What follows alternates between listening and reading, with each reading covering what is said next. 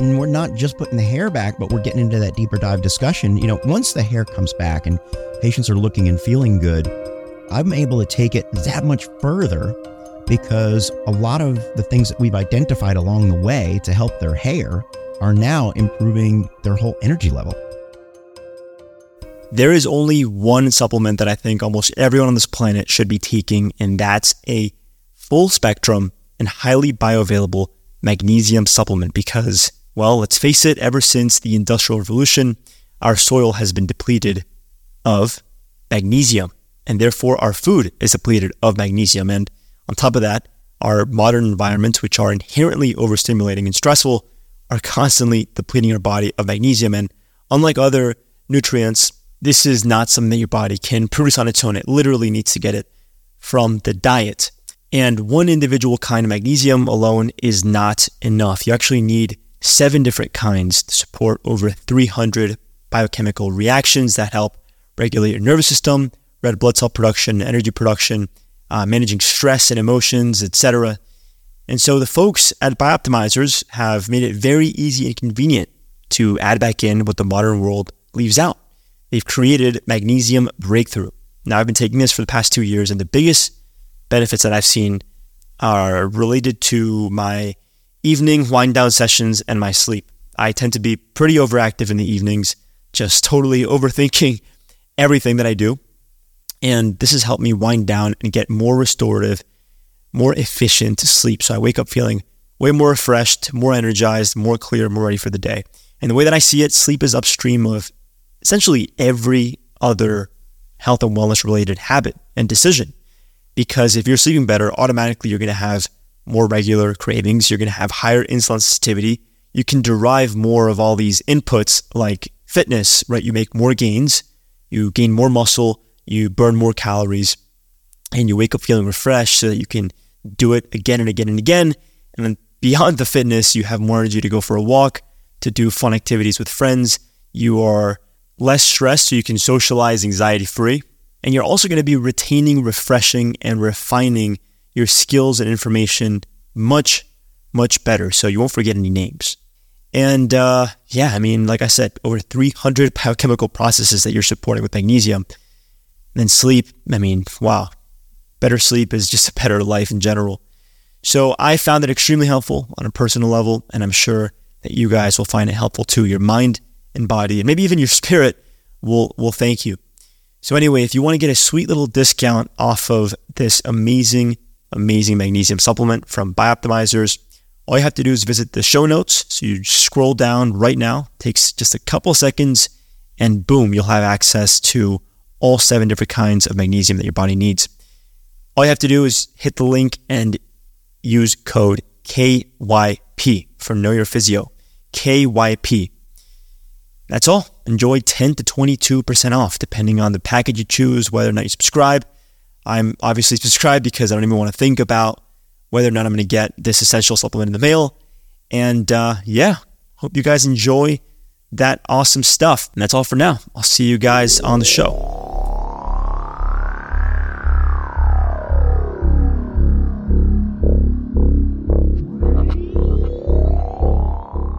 Dr. Bauman, here we are at the Biohacking Congress in Miami. It's great to enjoy this moment with you. How you doing? I'm doing fantastic. Great to be with you, Andres. Awesome, man. So before we dive into how hair can serve as a marker and a diagnosis for other health issues we may be suffering with and all the different therapies that you offer to help treat hair, let's start with why. Why do you do what you do, man? Well, people often ask, how I became a hair transplant surgeon, how I got involved with hair loss. And it almost happened by accident, to be honest, because my original intent was to do plastic and reconstructive surgery. And from the time that I was a teenager, I was always interested in surgical interventions to change people's form and function. And really, that's what plastic surgery was all about. I was introduced to surgery by a plastic surgeon and had the opportunity to watch him operate in the OR back in the 1980s. And see his patients as they progress through their healing and their recovery. And of course, the way that their lives were changed, their self-confidence, their self-esteem, the way he turned back the clock for those patients. So I figured that I was just always, that's what I was going to do. And I kind of pursued that path. And so hair kind of wasn't on the radar until many, many years later. I was in my surgical residency. I was aiming towards plastic surgery, and I met a patient who had had a hair transplant, and he was going to have something else done. He was doing some other cosmetic procedure. And I guess like most other people at that time in the mid-1990s, I thought hair transplants were just pluggy looking and probably painful. Like, why would you ever do it or perform it, And I was shocked to learn that this guy had had a procedure, and I was basically unable to tell. And so that was the first kind of clue that maybe I should look into this, And so we had gotten into a short discussion about how he chose his surgeon. He told me in layman's terms about single follicle implantation. And he was obviously thrilled that he had fooled me, that he had had a procedure. Right. And I was enthralled by the artistry that was involved that he described in creating something that looked totally natural. And the other thing that struck me about that conversation, looking back, is how he described it changed his life. So both socially and professionally, his life took a 180 after he got that procedure. And so that always stuck in my mind. And I remember saying to myself, oh, maybe I should look into that. As I progressed through my plastic surgery training, cosmetic surgery training. And so that was the start. And that was a brief conversation, maybe less than 20 minutes, but it triggered something in me to go look and investigate a little bit further about hair transplantation and what the methods were. And I figured, well, maybe I could add that to my repertoire. But so eventually I became so enthralled with the procedure and the treatments that I decided to do it 100%. And that was over 25 years ago. I moved to Boca Raton, Florida to set up the practice after my fellowship, after my training, after my preceptorship in hair transplant surgery, to really start Bauman Medical. And that was, it's a quick 25 years. Wow, man. And 33,000 patients later. Wow. What an incredible story. And I think it really speaks to the way that you were able to maintain your values. You admired this mentor for so many reasons. And I think you still were able to honor his work in a way that spoke to you with that novelty factor, especially, seeing someone's health and their confidence transform with a procedure like this. I mean, it's something that's so visual, right?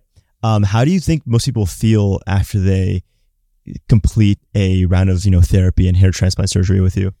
So I get to run, a practice, and we see, 1,000 patients a year through the door, right?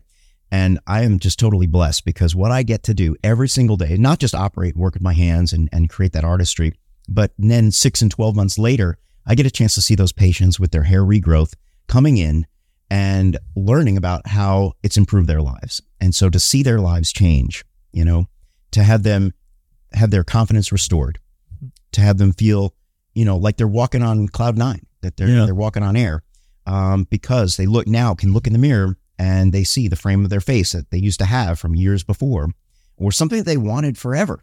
Maybe when they were younger, they couldn't have the time or the energy or the resources to do a hair transplant or hair restoration procedure, and now they've done it finally and kind of rewarded themselves in that way. And so the practice is very, very rewarding in that way, meaning I get a chance to actually perform the procedures and then see the results and how it impacts those patients' lives. That's amazing. And I want to leave you with an anecdote before we dive into the therapy itself. So I have grown up with this huge sense of identity with my hair. And I think most people have. But, I remember my parents would like comb our hair to go to school. And then, my hair, I had to have my hair fixed up before I went on any social, gathering and party and going on a date.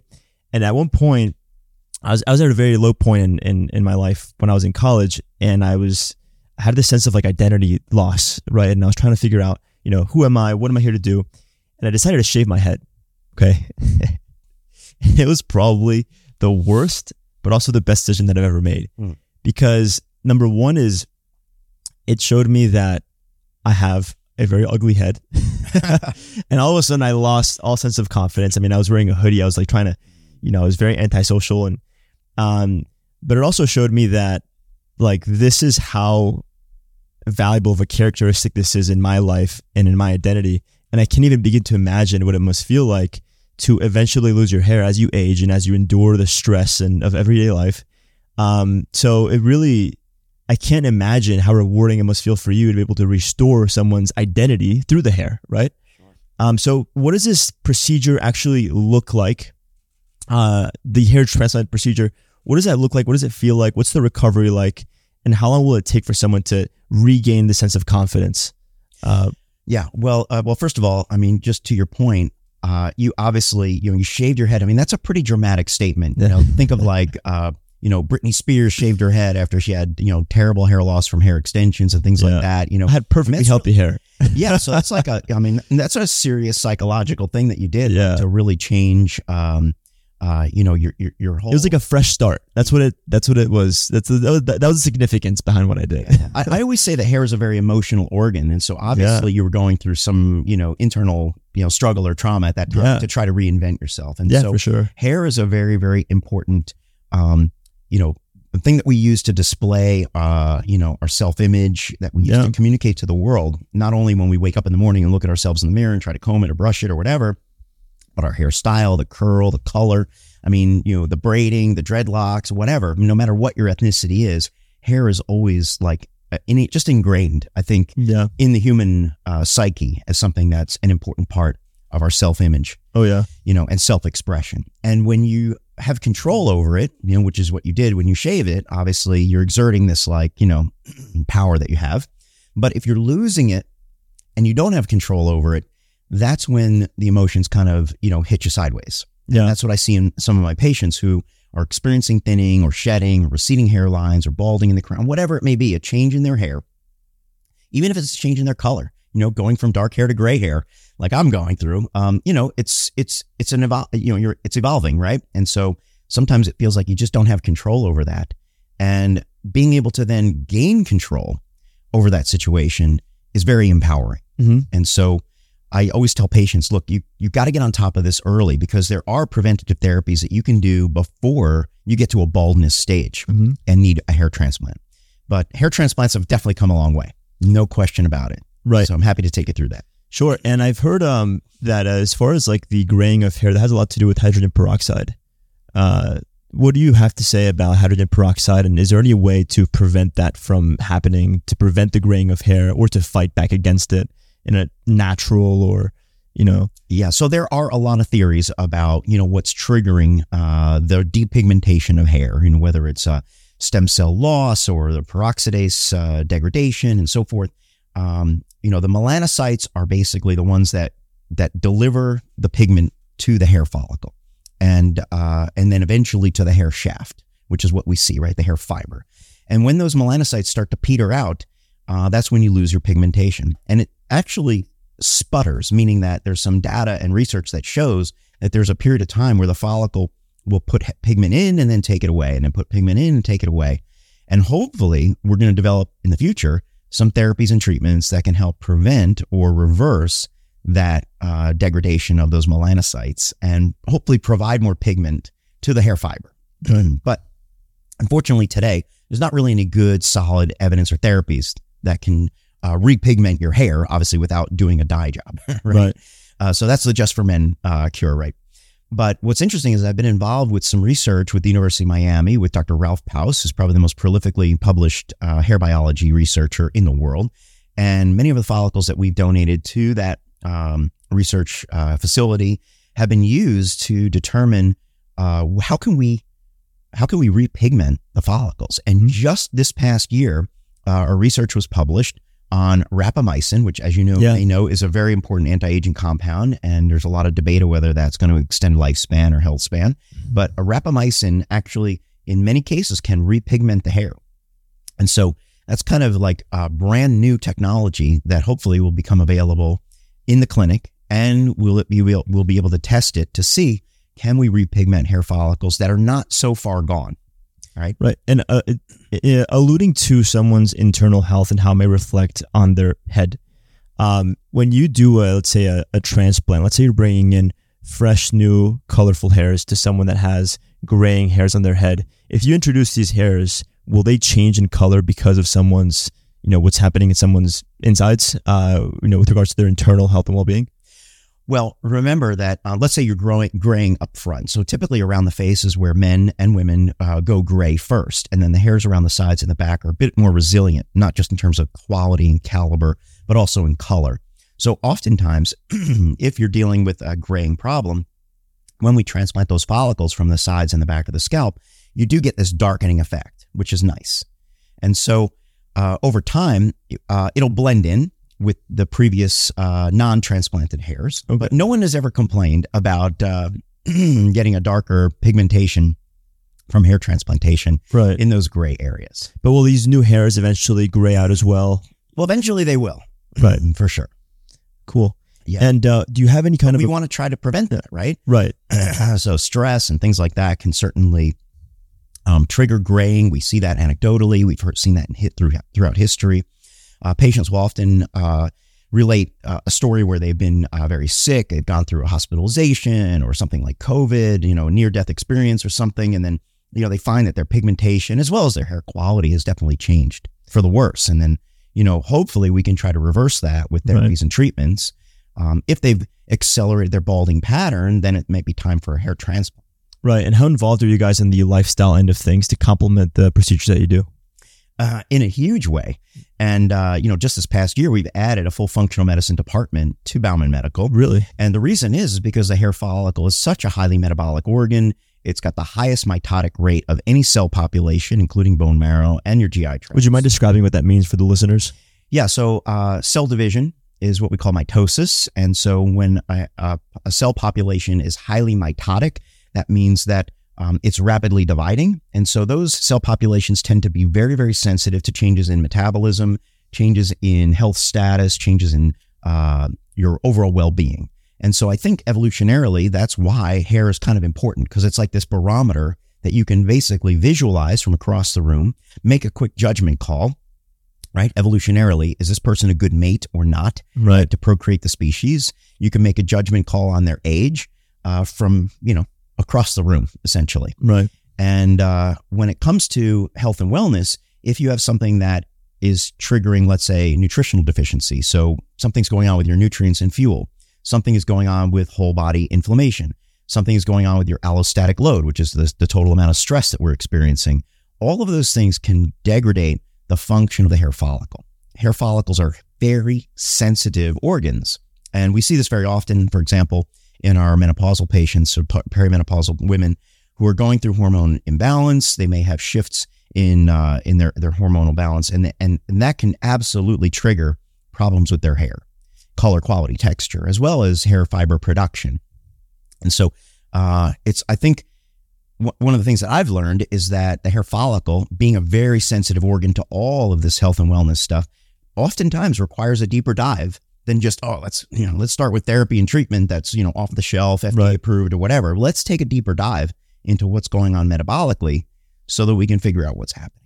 And this isn't just like after someone has received the treatment. I imagine that there's some kind of integrative approach as someone's getting ready for the treatment, right? Is there any consideration to that end of the procedure, considering that being in, let's say, a more stress-free state can help them assimilate the new hair, the new fibers? Well, a hair transplant, when we move the follicles from one place to another, the way that we're doing it today is a very sophisticated microsurgical technique. And so the success of that technique is not highly dependent on that. But what we do find is that patients who are more optimized, right? So we're here at the Biohacking Congress, this patient population is concentrating on reducing their stress, improving their health and wellness, looking at their nutritional status, getting good sleep, avoiding toxins, avoiding behaviors that would degrade their ability to heal. And so this patient population actually heals, in my opinion, much faster, much better, much more quickly without, a significant downtime compared to some other patient populations that we may have treated over the past 25 years. Right. And odds are that they won't even need to hire someone like yourself until much later in life, right? For this kind of... Oh, well, you're asking, can you rectify your hair loss situation with lifestyle changes? And sometimes you can. Yeah. That's something that we have looked at. If you have a thinning or shedding process, optimizing your health is definitely going to improve your situation. But when it comes to hair transplants are needed when the follicle density has dropped below a certain level, that no matter, even if we get all of those hairs that are in that zone to be the best they can be, turning all the birch trees into oak trees in the forest, if the follicle density, if the number of trees in the forest is too low, you're not going to see a visible change. And that's when you're going to need a hair transplant. Right. Wow. So there's a lot that goes before we get to a transplant process, because also it's important to understand that the transplanted follicles are essentially immune to male or female pattern hair loss. That's the genetic tendency towards losing hair. That's the most prevalent population that we see in the practice. So the transplanted hairs are placed into the new location. Those are immune to male pattern or female pattern baldness, but we still have to protect the other hairs. And so there's a whole holistic approach to doing that, not just lifestyle changes, but there may be medications or other treatments, laser light therapy, stem cell treatments, cell therapy, PRP, protein, peptides and growth factors, you name it. Yeah. To try to preserve the other hairs so that you don't have to keep undergoing hair transplants again and again and again over time.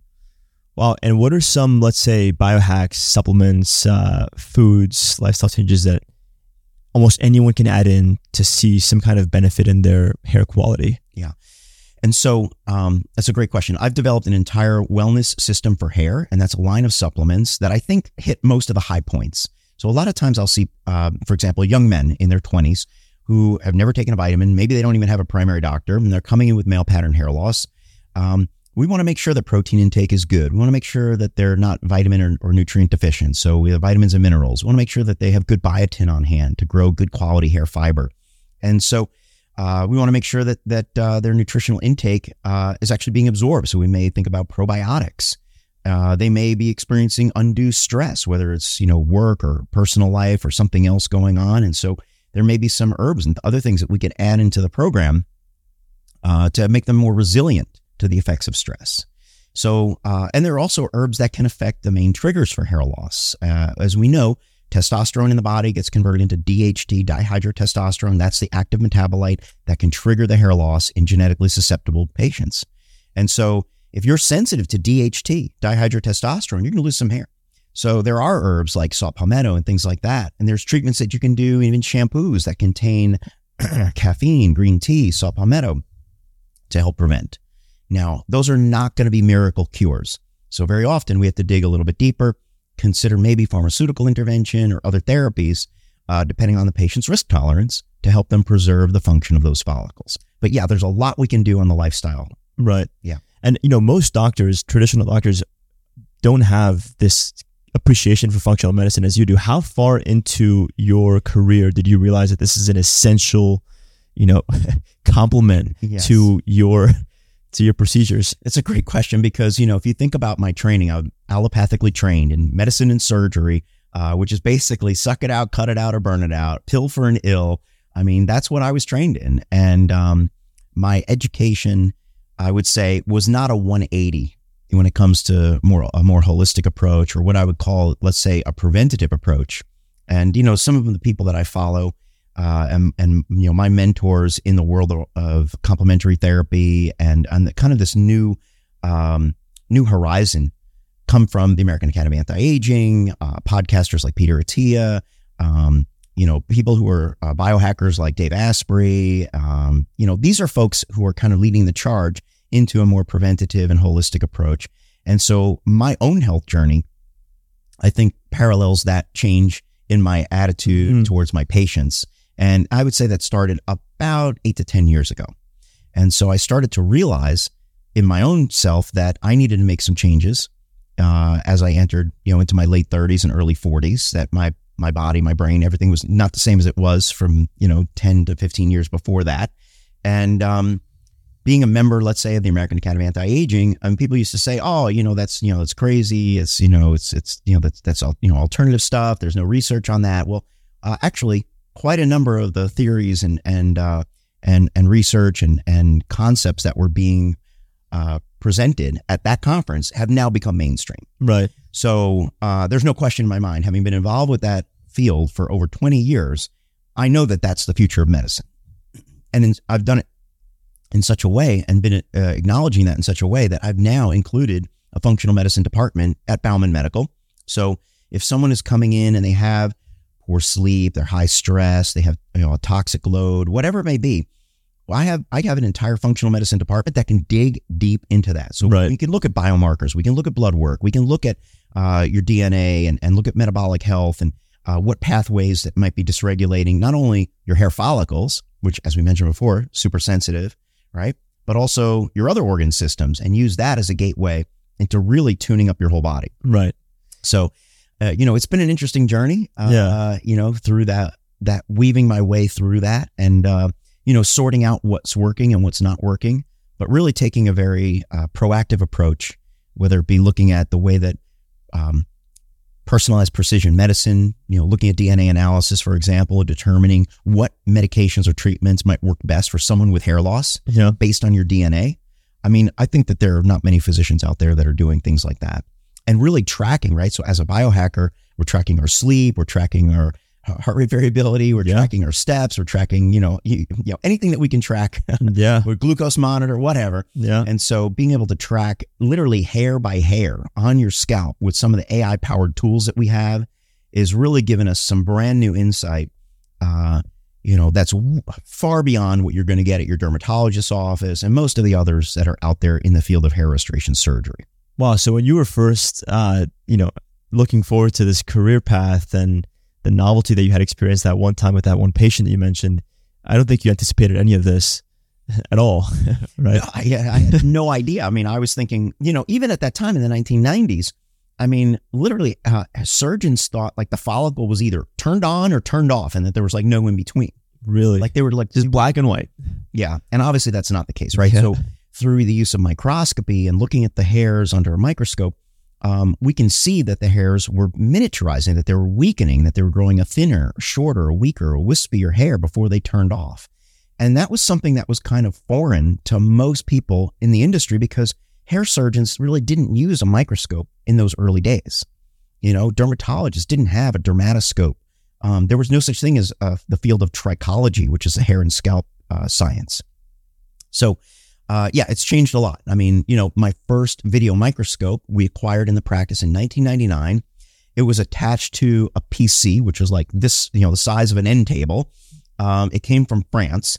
If the thing crashed, all the error messages were in French. I mean, it was like, think about trying to get tech support, in the US, trying to get tech support in French, I mean, it was crazy. But what that taught me is that there were certain modalities like laser light therapy, even how minoxidil and some of these other treatments work, that we saw this rejuvenation of the hair going from thinner to thicker before it was really time for a hair transplant.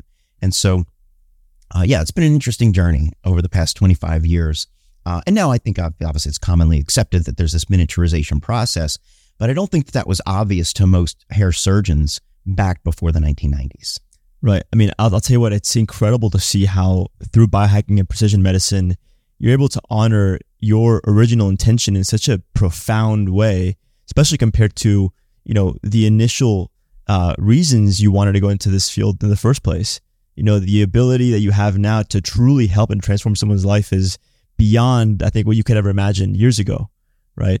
Oh, absolutely. I mean, learning just the intricacies of the hair follicle and hair follicle function. I mean, I came at it from the outside in, right? From a surgical point of view, move it from here to there, right? And instead of a plug, let's do a single follicle. Instead of a strip harvest, let's do an individual extraction of the grafts. Let's figure out how to store the grafts so we get 99% success rate. Let's figure out how to create a comfortable process so the patient isn't afraid of a hair transplant, and make sure that we get the final result in an artistic fashion so it looks normal, right? So all of that was kind of the door that opened, right? But once I was inside, the field, and then all of a sudden I realized, oh my God, this is a mesenchymal stem cell population that can be affected by a whole body metabolism, and that it can be affected by lifestyle and your circulation and your nutritional status and your hormone levels and your stress level, everything, your sleep-wake cycles even can affect your hair. So at this point, your patients leave with better hair and a way healthier body and higher functioning physiology. Absolutely. Across the board. Yeah. So we're not just putting the hair back, but we're getting into that deeper dive discussion. Once the hair comes back and patients are looking and feeling good, I'm able to take it that much further because a lot of the things that we've identified along the way to help their hair are now improving their whole energy level, their whole outlook on life. Yeah. Their body composition. Yeah. I mean, and all of that is through adding what I would call Bauman performance. And that's that separate department, which is now I've been wanting to do that for a number of years, even before the pandemic. Now it's fully functional and, up and running. Wow. With a team of people. Wow. So, if the patient wants, and not every single person is going to engage in that performance program, but at least they'll have the opportunity to take a look at it. Right. Wow. And what can be said about, because you've mentioned now the baldness that comes with, high levels of DHT and testosterone and such, but what about creatine? What are your thoughts on, because I know a lot of people tuning in now, I've heard of creatine. It's the second most studied ergogenic aid in the world after caffeine. There's tens of thousands of studies, super safe, super effective. I take creatine for both the physical and for the mental. But do I have to be afraid of some potential baldness or anything like that? Well, the short answer is maybe, right? So creatine has all those great benefits, and very often we see our young, healthy, athletic population using creatine for all the great reasons that you mentioned. But we do know that there is research that shows that when you supplement with creatine, you're going to increase that DHT level a little bit. And if you're sensitive to male pattern hair loss, that DHT could cause some trouble, right? DHT is the primary trigger for male pattern baldness. We know that for sure, because if we lower the DHT levels a little bit, the hair loss process will slow down. If we lower it a lot, the hair loss process may eventually even stop or reverse. So DHT can cause a lot of havoc in the scalp. Not for every person. There's some people that have super high testosterone, super high DHT, and never lose a hair, right? They have the same hair that they were born with or had when they were, prepubescent. But for most folks, 20% of guys in their 20s, 30% of guys in their 30s, 40% of guys in their 40s, 50% of guys in their 50s are going to experience some degree of male pattern hair loss. And so for those, that means that they're sensitive to DHT. If they're raising their DHT, they could be putting their follicles at risk. So is it worth the great benefit of taking creatine? Well, we have to talk about that. Right. There's risk benefit there.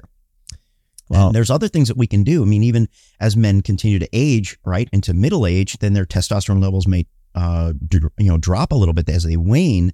We may want to replace that, or either with supplementation or activating more testosterone through resistance training or even hormone optimization therapy.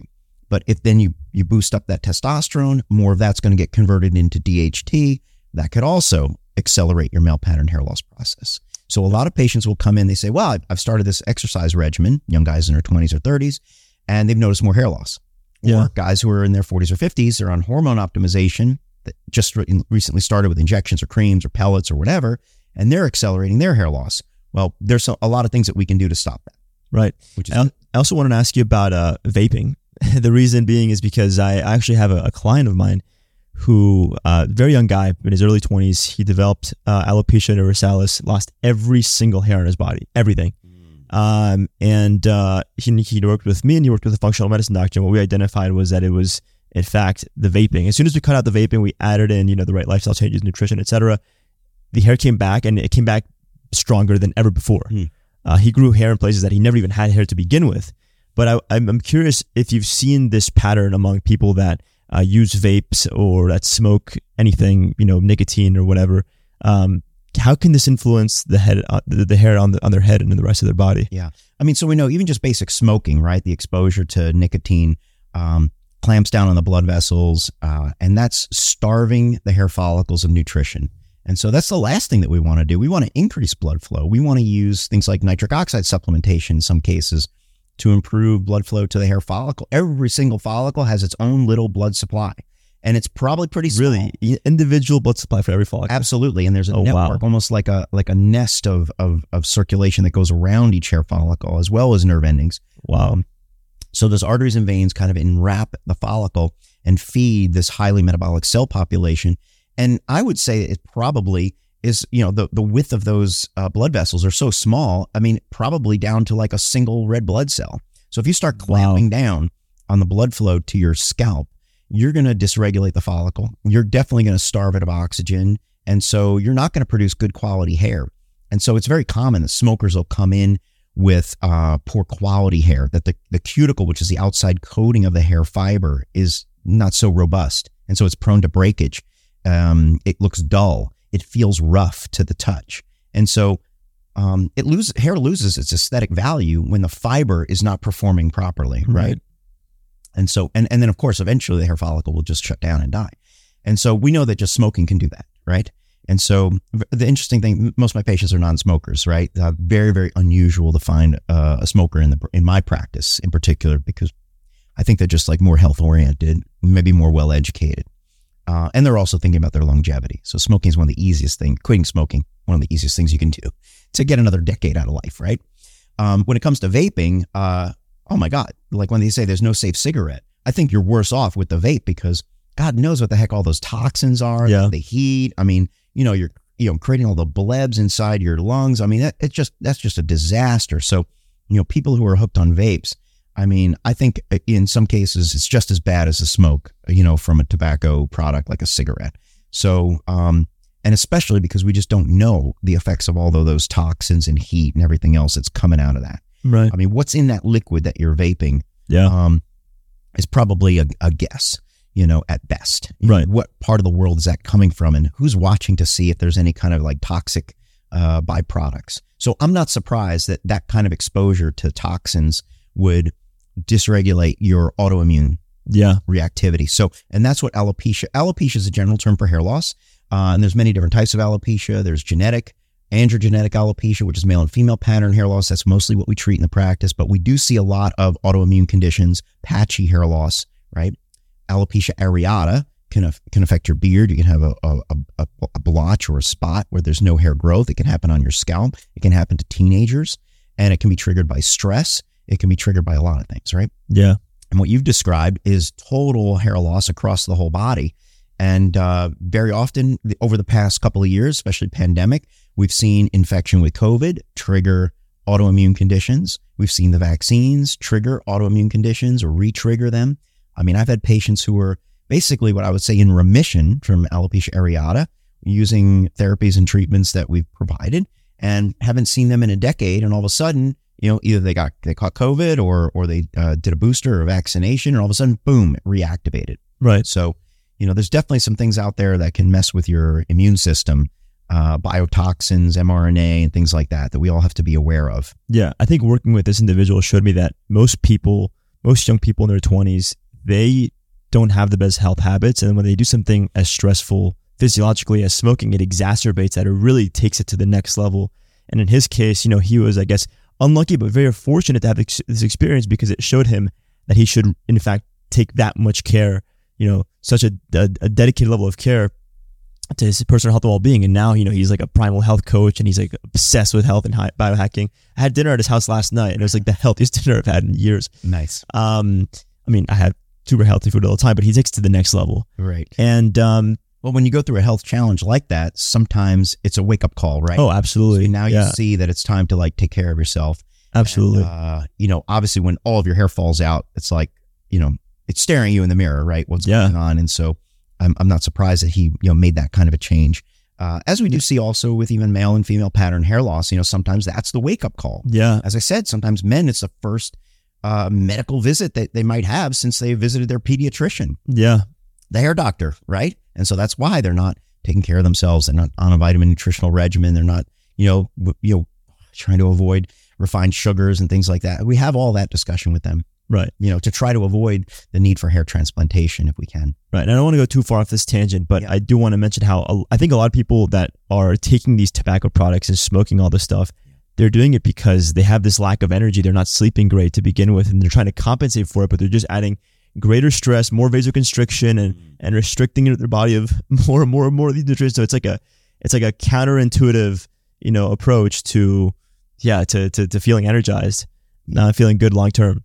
Well, see, people self-medicate with all kinds of things, right? And so, what can we do if they're stressed out and then they're, smoking or drinking or whatever, or they're binge eating? I mean, we want to try to replace that with healthier habits, right? So simple stuff that we talk about in the practice, breath work. I mean, how do you change your mindset like within a minute? Well, yeah, it's the most accessible way to influence your physiology. Yeah. I mean, it's free. You don't need a medication. You don't need a pill. You don't even need to do much of anything. You can just close your eyes and do, change the method that you're breathing, change the rhythm, and that resets the whole system, right? It's amazing. Right. We do that in hair transplants. If a patient comes in, their blood pressure is high, their heart rate's high, we're getting ready to start the procedure. We know we're going to be putting in some local anesthetic, and we know it's going to be a comfortable process for them, but the patient is anticipating something else. Right. Hey, let's take a minute. We'll get the aromatherapy going. Let's put on some, sea turtles on the video with some relaxing meditative music and binaural beats or whatever. Amazing. And let's do like 30 seconds of deep breathing, just let's do this pattern of breathing. And then boom, we take their blood pressure. It's down. Heart rate is down. We're ready to go. Their mindset is totally different. So just putting that HRV skyrockets, and now their body can accept this. I mean, because at the end of the day, it is damage that you're creating, right? But now your body can repair and recover so much quicker and more effectively when it's in this state of, well, better autonomic nervous system function. Absolutely. And we've known this through surgery, even in my training, that, attitude, predicts how the patient's going to recover. I mean, if the patient is super nervous and anxious and has these, endorphins rushing or whatever, I mean, they just tend not to heal as well. And it's certainly true also with cosmetic procedures and treatments, even hair transplantation. So mindset does play an important role, but also in the biohacking world, there's a lot of things that we do in and around the procedure to help encourage their body to recuperate faster. Dave Asprey is obviously a very public patient of mine, so we can discuss how he essentially healed in half the time through using biohacking methodology. Really? He made a whole movie about how healing can be essentially hacked through a variety of different modalities when he had his foot surgery. But he used those same modalities when he had his hair transplant, and he healed in half the time and grew twice as fast as anyone I had ever seen previously. Wow. And given the experience that you've had and how accomplished you've been through your approach, what do you think that we should start teaching in medical schools to all doctors?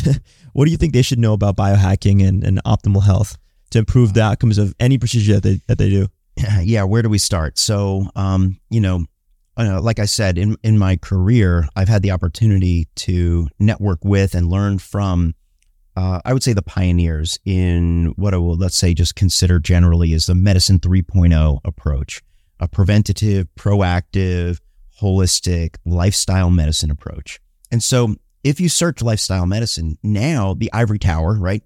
You can look at Harvard, Yale, Princeton, medical schools all across the country are now using, or at least aiming a little bit more towards lifestyle medicine as opposed to a pill for an ill, which is what we've all been trained. Right. So I don't know if we can really, change the whole course of medicine that way. I think it's going to have to come from the consumer point of view. I think the patients who are educated, empowered, who are listening to a podcast like this or visiting conferences like Biohacking Congress, Biohacking Conference, listening to podcasts of those folks like Peter Attia, Dave Asprey, Matt Kaberlin, you name it, and kind of picking and choosing, see what resonates for them. That's how medicine is going to change, because there's always going to be the influence of big pharma. There's always going to be the influence of, big food, and the accessibility of cheap processed food is not going away. And especially as, unfortunately, I think economically and so forth, we're getting further away from like the good stuff, like nutrients and fuel that are really helpful for our body. Right. And so I think we're going to see that divergence, so that there's going to be this upper level of people who are going to be taking better care of themselves because they're well educated. And unfortunately, the people that need it the most, maybe lower socioeconomic status, folks who are, going through just, their day-to-day struggling for existence, that's going to be tough. I mean, how do you flip the food pyramid? I mean, how do you trust the FDA, to take care of us in terms of nutrition? I mean, it's baffling to me in many ways. So, I think it's going to be an evolution, not a revolution. Right. But, I'm hopeful that this will continue to progress, and you're going to see more and more and more people. I mean, look, even in my local area, there are more what I would consider biohacking facilities now. There's 3 times as many today as there were a year ago. Places where you can, get access to far infrared sauna and cold plunge and contrast therapy, IVs that are going to be helpful for reducing stress and improving hydration and metabolism and pulsed electromagnetic field and so forth. So I think as we see those modalities continue to improve, we're going to see a lot more data, a lot more research and how it's improving and extending not just the lifespan, but the health span of our patients. And it's an exciting place to be here, in the cutting edge. Oh yeah, absolutely. And I have a few rapid fire questions for you before we conclude. So when it comes to something like taking a shower, you have the water, going right to your scalp. And, as we know, tap water is atrocious in most places. So what do you think about like shower head filters and how they may influence the health and well-being of our hair and our scalp? What kind of considerations and investments can we make in better quality water Mm. Well, many, many years ago, it's interesting you asked that. We used to dispense and distribute chlorine filters to our patients. And mainly it's because our local water, especially in Florida, has a high chlorine content. And if let's say you shower with high chlorine content, what happens is that it degrades that hair fiber. And so your hair just feels different. It feels more dry, it looks more dull. It's not as shiny. So it loses its aesthetic value. And patients will often find when they use a filtration system, whether it's a whole house or a shower head filtration system, that just the shampoo works better, their conditioner works better, their hair feels and looks better. Do I have particular preferences on that? I wouldn't say I have like a specific, guideline for patients right now in terms of what filter to get, but I would not discourage you from doing it. Yeah. Yeah. And so, and of course, all the different toxins that could be in the water and things like that were, is washing over us. The good news is that our skin is pretty good at keeping stuff out. Mm-hmm. I mean, we have technologies in the practice that enable us to push growth factors and peptides through the stratum corneum, which is that moisture barrier of the skin. So we don't have to use a needle to stimulate hair growth anymore. We can use these devices called TED, transepidermal delivery. We can use PRP, platelet-rich plasma. We can use red light therapy, laser light therapy, and so forth. So there's a lot of modalities that can really affect the hair follicle, but we do have to get those treatments through the skin. Right. So your skin is a pretty good barrier up to a point, but it does absorb everything from UV radiation, which can also dysregulate the hair, to the toxins that we get exposed to. For sure. And when it comes to something like, shampoo and conditioner, are there any ingredients or any products that we should make sure to add in and any that we should absolutely make sure to avoid? Well, the first thing about shampoos and conditioners is that there's no one size fits all. I like to think that the products that we designed under the Bauman MD brand are, one size fits most. So if you have some scalp issues, and what I mean by that is that your scalp is exceptionally dry or very, very oily, or it's flaky, or it's irritated, or it's itchy, or maybe you have folliculitis, which is basically like acne of the scalp, you might need a scalp evaluation. So I have an entire department. Trichology department is the study of the scalp and the hair. And I have a certified trichologist that can look at your scalp under the microscope, do some tests in terms of pH level, moisture level, sebum level, which is the oil, and make some recommendations. Do we need to intervene immediately? Is there something you need to just change in terms of your habits, in terms of frequency? Is there something you need to change in terms of your products? So the question of shampoo and conditioning is a little bit more complicated than, what should I use? Right. But it's a very common question, but that's why I have an entire department for that in the practice. But the short answer is there are ingredients that you might be sensitive to in different shampoos that are readily available out there in the supermarket shelves. If you've ever been down a shampoo aisle, there's thousands of different types of shampoos and conditioners, and that's because there's so many different types of hair, right? Hair types like coily hair is going to need more deeper conditioning, more durable conditioner. Hair that's straight or finer needs less conditioning, and then shampooing. Do we need to shampoo out, oil or dirt or hair product? That depends on your lifestyle and your age and some other factors. So again, no one size fits all. But when I created the shampoos and conditioners, I put in ingredients that were helpful for the hair and the scalp. So caffeine, green tea, saw palmetto, those are some key ingredients. I've also included sandalore, which is a really interesting compound that we've discovered through that research with the University of Miami. And I've learned that sandalore in the research can trigger hair growth. And so that is an important ingredient. So hair follicles can actually smell certain compounds. So just like our nose is reactive to certain odors, right? We smell sandalwood, we smell lemon, we smell orange, we smell whatever, chamomile, rosemary, blah, blah, blah. Your hair follicles have those same kind of chemoreceptors. So there's chemoreceptors in the hair follicle that can be triggered through different odors and aromas. And so sandalwood, sandalore is one of those aromas that stimulates hair growth. And so that's included in our shampoos and conditioners. And then there's ingredients that we have in the Soothe, so there's in the Boost line, and then we have a Soothe line. The Soothe line is specifically for inflammation. So if you have irritation and inflammation, what we found is that including CBD, for example, into the shampoo and the conditioners, we get a calming effect at the level of the scalp. Oh, wow. And it soothes the scalp. And there's also some new research that shows that CBD may actually trigger hair growth as well. And is there such thing as hair overgrowth?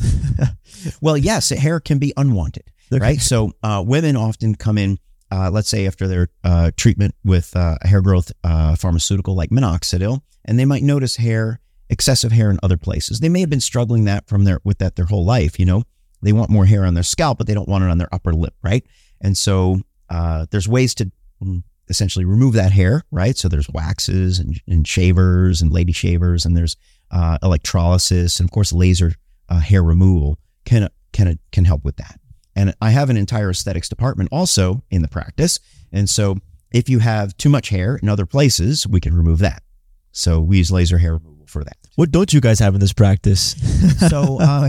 It's expanded quite a lot over 25 years. And so even to the point where we have cranial prosthetic devices for people who are not candidates for hair transplant surgery. So those alopecia patients who cannot undergo hair transplants, we have cranial prosthetics that basically could give you Hollywood hair in as little as 12 weeks, and this is a beautiful, completely durable head of hair that you can swim with, wash, shampoo, and all of that, but it stays with you to replace complete baldness, for those alopecia totalis and universalis patients.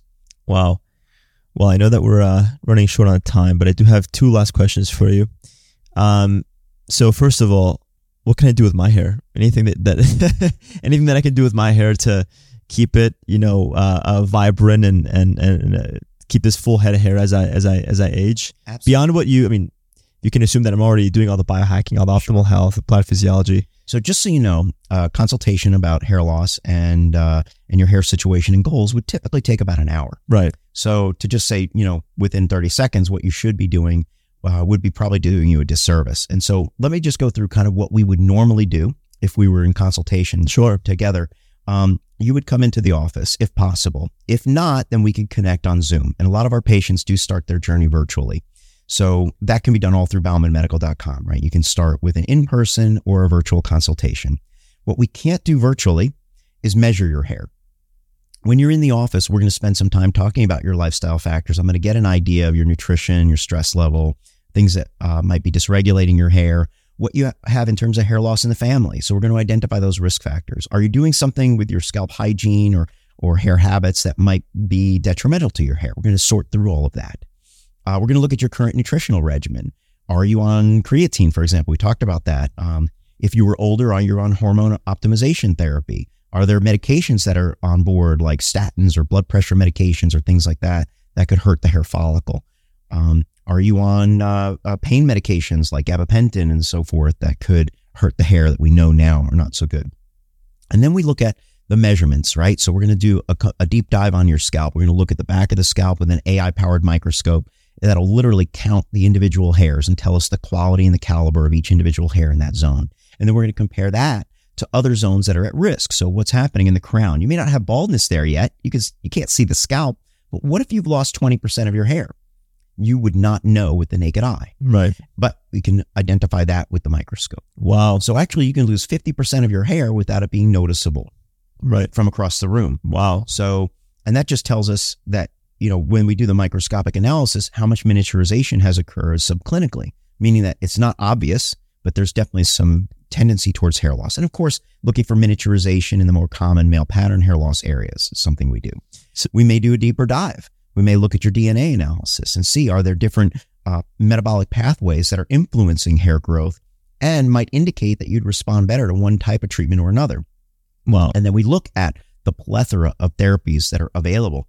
So you're a young male, generally in good health. You have some hair loss maybe in the family. Maybe there's some just simple things like nutritionally that we could add to your regimen. Maybe hair, scalp hygiene, things that we could do.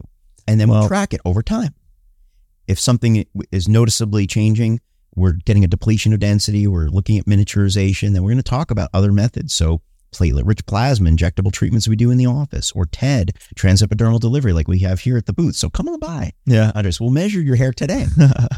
I'll be there. Biohacking, we can check it out. Cool. And then that becomes a baseline measurement so that we can benchmark over time, whatever you're doing, and we can see how it's working or not. Well, if it's working, great, we leave it alone. If it's not working, your goals have changed or something's happening, maybe your health status changes next year, we're going to be on top of it, see how it affects your hair. Wow. But hopefully the idea is to help you preserve a beautiful, thick head of hair so that you don't need invasive procedure like a hair transplant. Right. But if you're coming in and you see some loss, there's density loss, then we need to talk about how is a hair transplant performed? What kind of a procedure would we do? What areas would we address? How is that process accomplished? Is it a single day process? Is it more multiple procedures? Just depends on your goals and your hair loss situation. Wow. So I'll tell you what, I mean, that's the fact that the naked eye can't detect a 20% loss in hair density. That's terrifying, but also very empowering, right? Because it shows you that, in fact, you should get this tested and maybe tested throughout a period of time to see through AI and the tools that you have available in your office, what's really happening and why might this be happening? Because just looking at yourself in the mirror alone isn't enough. No, of course. No, it's not enough at all. And so just like as we get in advanced stage, we may do a calcium score or a CCTA to look at your blood vessels in your heart. I mean, my gosh, we need to do that kind of benchmark. We need to look at your telomere length to look at how you're aging and so forth. Well, we can do that by looking at your scalp. We can tell your hair's age essentially before it's noticeable to the naked eye. So you can lose 50% of your density and it will look about the same. Jesus. So that's like, no, as we say in South Florida, no bueno, right? No bueno. The good news is that it also works in reverse. So if you have a balding pattern, we don't have to put back 100% of your hair in terms of density and numbers of hairs to create coverage. So hair transplantation puts back, let's just call it 30 to 40% of your original hair density in most of the areas to create the coverage. Wow. That's going to make it look good and look great. Wow. Well, I have one last question for you. If you had to put a word, phrase, or a sentence on a billboard somewhere, what would it say? Where would you put it? And on that billboard as well, where could people look and find you if they wanted to learn more about this message or this mission? Yeah. So I guess the message would be, when it comes to hair loss, an ounce of prevention is worth a pound of cure, as it is in most health situations, right? And so what I mean by that is that we can protect and preserve the function of the hair follicles if we take the right action at the right time before the follicles are completely dead and gone or beyond repair. So what that means is that you need to have, if you think that you're at risk for hair loss, or if you're noticing some changes in your hair, the earlier you seek effective treatment, the earlier you seek a complete and thorough evaluation, the more successful you will be at protecting and enhancing your full head of hair. So that journey starts at baumanmedical.com. So some folks come in, they might be encouraged by their significant other, noticing that, oh, your hair is changing. They may be encouraged by their parents, knowing that the parents may be dealing with some hair loss issues, and genetically they see it in their child, their daughter or son. And so a lot of times we're starting those evaluations much earlier today. Patients are coming in at a much earlier age, which is great. Wow. That's, I'm convinced that many of our patients that we see today through the practice will never, ever need a hair transplant. Wow. And so why is that? Well, they're being proactive. I'm also, been in practice long enough. So I have a second generation, of patients coming in, meaning that, the father or the mother had a procedure and they realize that they're at risk. They have a genetic tendency, and they have a younger child, maybe going off to college or graduate school or entering the workforce, and they see that there's some hair loss going on, and they want to kind of fine tune that and get a handle on it before they get out there into the world, so to speak. Wow. So those journeys start at baumanmedical.com. Even if you have a question, you're not sure about the gray hair or how often you should shampoo or these other things that we brought up today, you can go to baumanmedical.com/ask and ask any question about hair. And I will respond through my team and get the answers out to you. Amazing. On the website, you'll find thousands of pages of information that I've personally written myself over the past 25 years. You'll see all the tools, the technologies, the results, hundreds of hours of videos. So not just patients who have gone through the process, like Dave Asprey, for example, but many other prominent people who have kind of blazed a trail, if you will, when it comes to the procedures and treatments that we do. And you'll see patients of all stages of hair loss. You'll see men and women. You'll see, female to male transition patients and male to female transition patients and such. And those are some exciting procedures to do, when we're doing gender affirming care.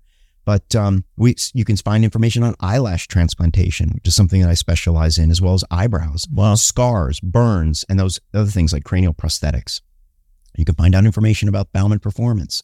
But you can start your journey from anywhere in the world. Almost 50% of our patients start with an online or virtual consultation. So, as I said, we can't do the measurements, but we can start to get some photos and start to have a discussion about what's going on. And hopefully you'll be able to come in to visit us in Boca Raton, Florida, for a more detailed evaluation at some point, if needed. If you're interested in transplantation, restoring your own living and growing hair, obviously that journey, again, can start at baumanmedical.com. Amazing. Thank you so much, Dr. Bauman. What a pleasure and an honor. Yeah.